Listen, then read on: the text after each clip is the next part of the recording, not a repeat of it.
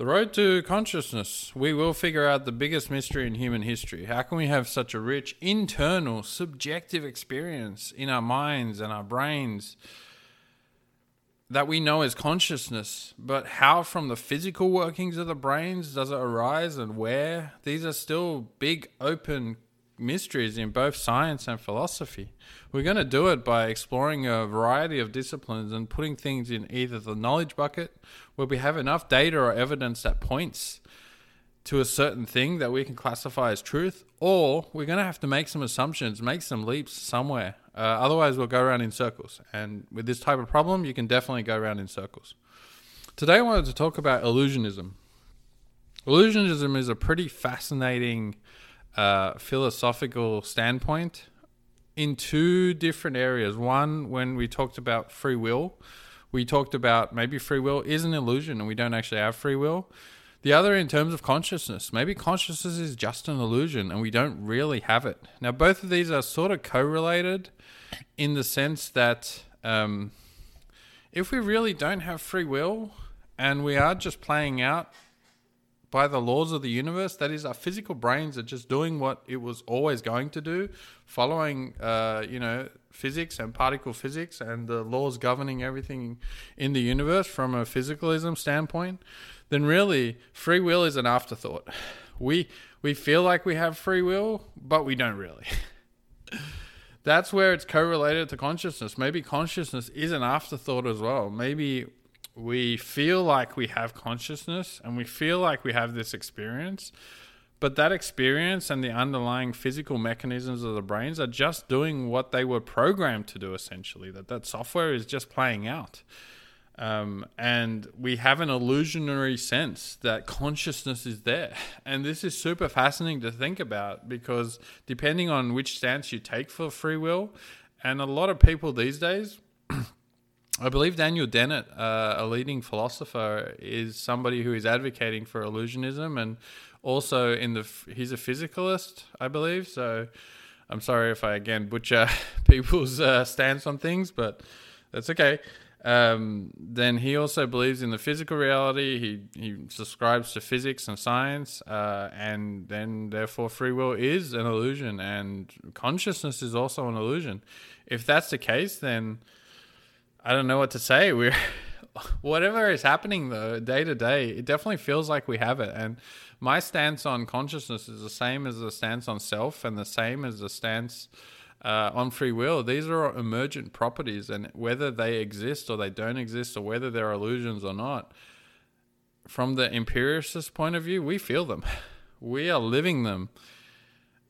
You could say in a physical world that, okay, general relativity gives us very specific view ever since from the Big Bang, and that theory holds true while we play out everything that's happened to date, 13.8 billion years ago till now. And you and me and everybody have a world line, which is the path that we're taking through this journey of time. And that world line will always continue the way it goes. And the big question is, if we believe in sort of free will and consciousness, then are we actively changing something in a physical world that we know and see around us playing out by the laws of general relativity, to the letter, mind you, to the nth degree? These are laws that have been tested to the smallest, I believe, 1 in a billionth time. That might be quantum mechanics. It's going to fail, or 1 in 100 billion or something.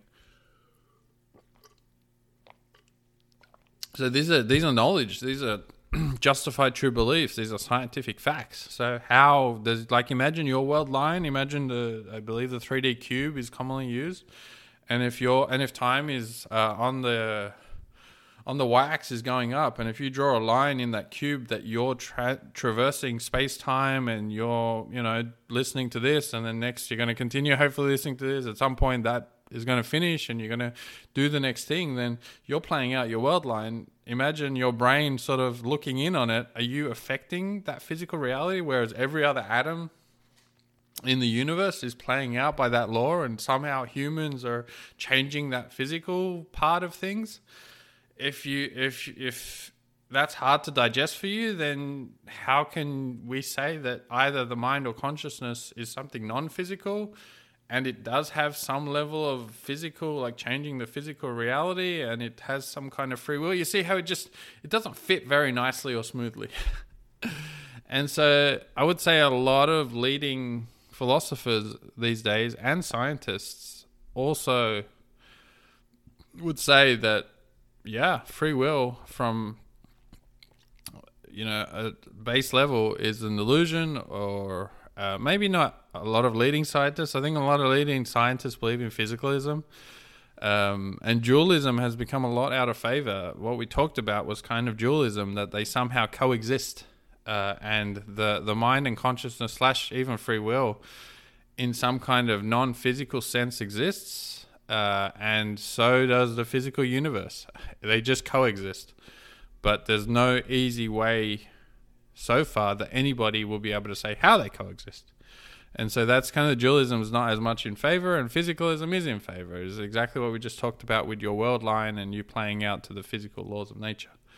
And so there are experiments that have shown that consciousness is a little bit of an afterthought. Now, I'm not sure how much I subscribe to these experiments, but the experiments essentially tested people on what was their physical brain having some kind of activity before they understood that they made a decision. And there was a very simple game played, and essentially the subject had to make very simple choices, but they were able to measure that the brain actually registered those choices before they were attempting to even be conscious of them. So that is something that may be happening. And when we talk about consciousness and our minds, it certainly feels like we are experiencing life. It's certainly... So why would it have evolved as an afterthought is a good question. Going back evolution-wise, it doesn't make a lot of sense. Like, if we could have physically gone through this world and this universe and just do what we've always done, and we're going to follow a certain path, why have this rich experience of life? Like, what does it provide in terms of above and beyond the survival of our brains doing what it's always done? That's a good question. What is the point? What is the point of having this rich experience? Now, clearly, if we didn't believe in illusionism, then we would say it's to have the downward causation that we've talked about. It's to be able to make and alter our decisions for survival and move towards pleasure and make sure we can eat and maintain homeostasis and not get eaten by predators or fall into places that are going to not be good for us. So definitely... that part of it would make sense. But when we're talking about the opposite, which is, if it's an illusion, then what's the point of the illusion? Why? And maybe there is no why. I guess the illusionist would say it's just how is, that we evolved out of the physical necessity, not even the necessity. We evolved physically to have this consciousness and our minds. And their stance is one day we will figure out what it is. And until then... we'll just live with it. And yes, it's a physical thing and we just haven't figured it out yet. Okay, I like that. Will we ever figure it out? And one day maybe we will, and they'll be proven right. It's not going to do good for humanity, though. Imagine we prove that we don't have free will. The whole premise of us being humans is that we have choices. If you found out tomorrow that you don't have any choices, that you're going to do exactly what you've always done, and you're just going to live out and play out the rest of your life by a predetermined path, you could ask that maybe there is a destiny in terms of a purpose to that. But if it's out of your control, it doesn't make you feel good. In fact, when you tell someone they don't have free will, the first thing they do is just like, what? That's insane. But imagine we did. What would it mean for us in society? In fact, how could we... we should hold people accountable for their actions, but then you can't blame people for their actions. Let's say, common example of people who commit heinous crimes. Their brain chemistry might be just altered in a way that other people aren't. In fact, a lot of experiments have shown this. And if they don't have free will and their brain is just doing what it always would have done, then you can't blame them for their actions. I'm not saying you shouldn't hold them accountable. They should absolutely be accountable for their actions, and they should, justice should be served depending on their crime. But if you can't hold them if you can't blame them, then that puts another spin on it. And then just for everybody else as well, I'd like to think that have some level, like it's embedded in humans to believe that we have control, or at least decision-making power. Sorry, this is a heated topic, actually. So I'm going to assume that illusionists, it's not what we think. It's not all an illusion. There is some level, maybe I'm a compatibilist in the free will sense, but then what does that compatibilism look like is the same problem as dualism. How does it work? How can we have free will, and how can we affect or change the laws of nature? That's a hard one. Emergence still jumps out at me, and I know we've talked about emergence a lot, but whatever is emerging for us day to day is in our experience. We feel it, man. We feel it.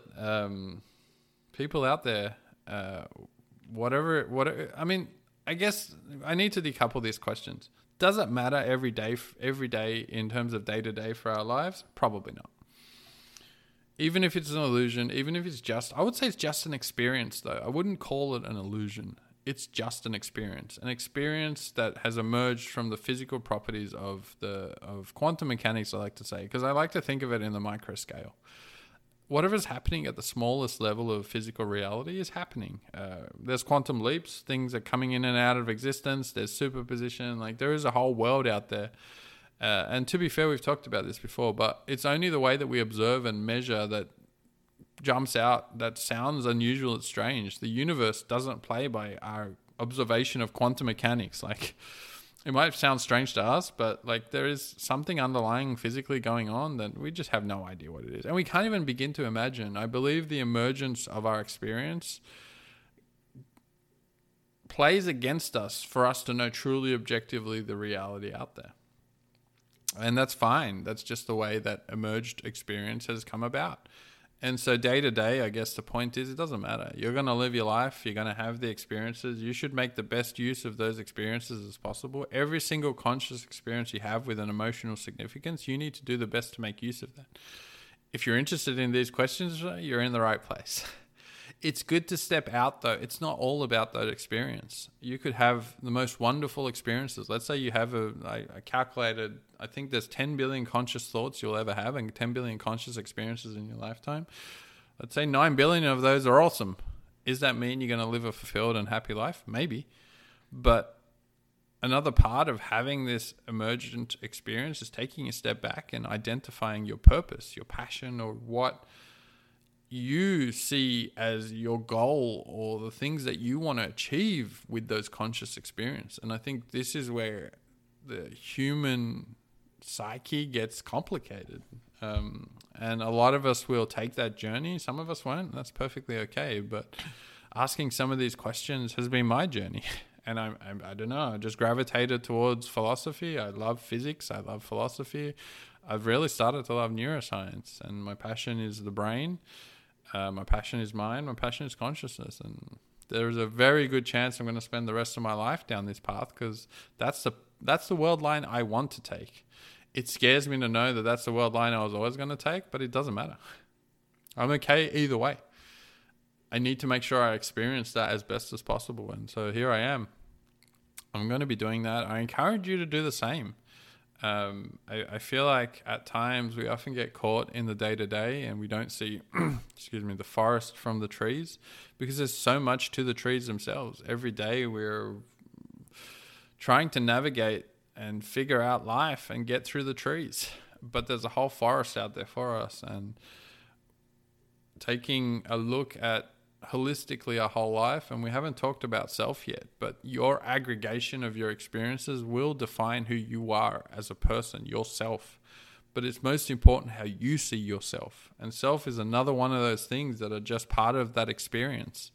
So I'm starting to think there's an experience framework. There's an emergent experience framework out there that I haven't explored and discovered. I think I'm going to start exploring that, and I think that is a good way to look at life, and that's the way I look at life, at least. And I encourage you to figure out for yourself the way you want to see life.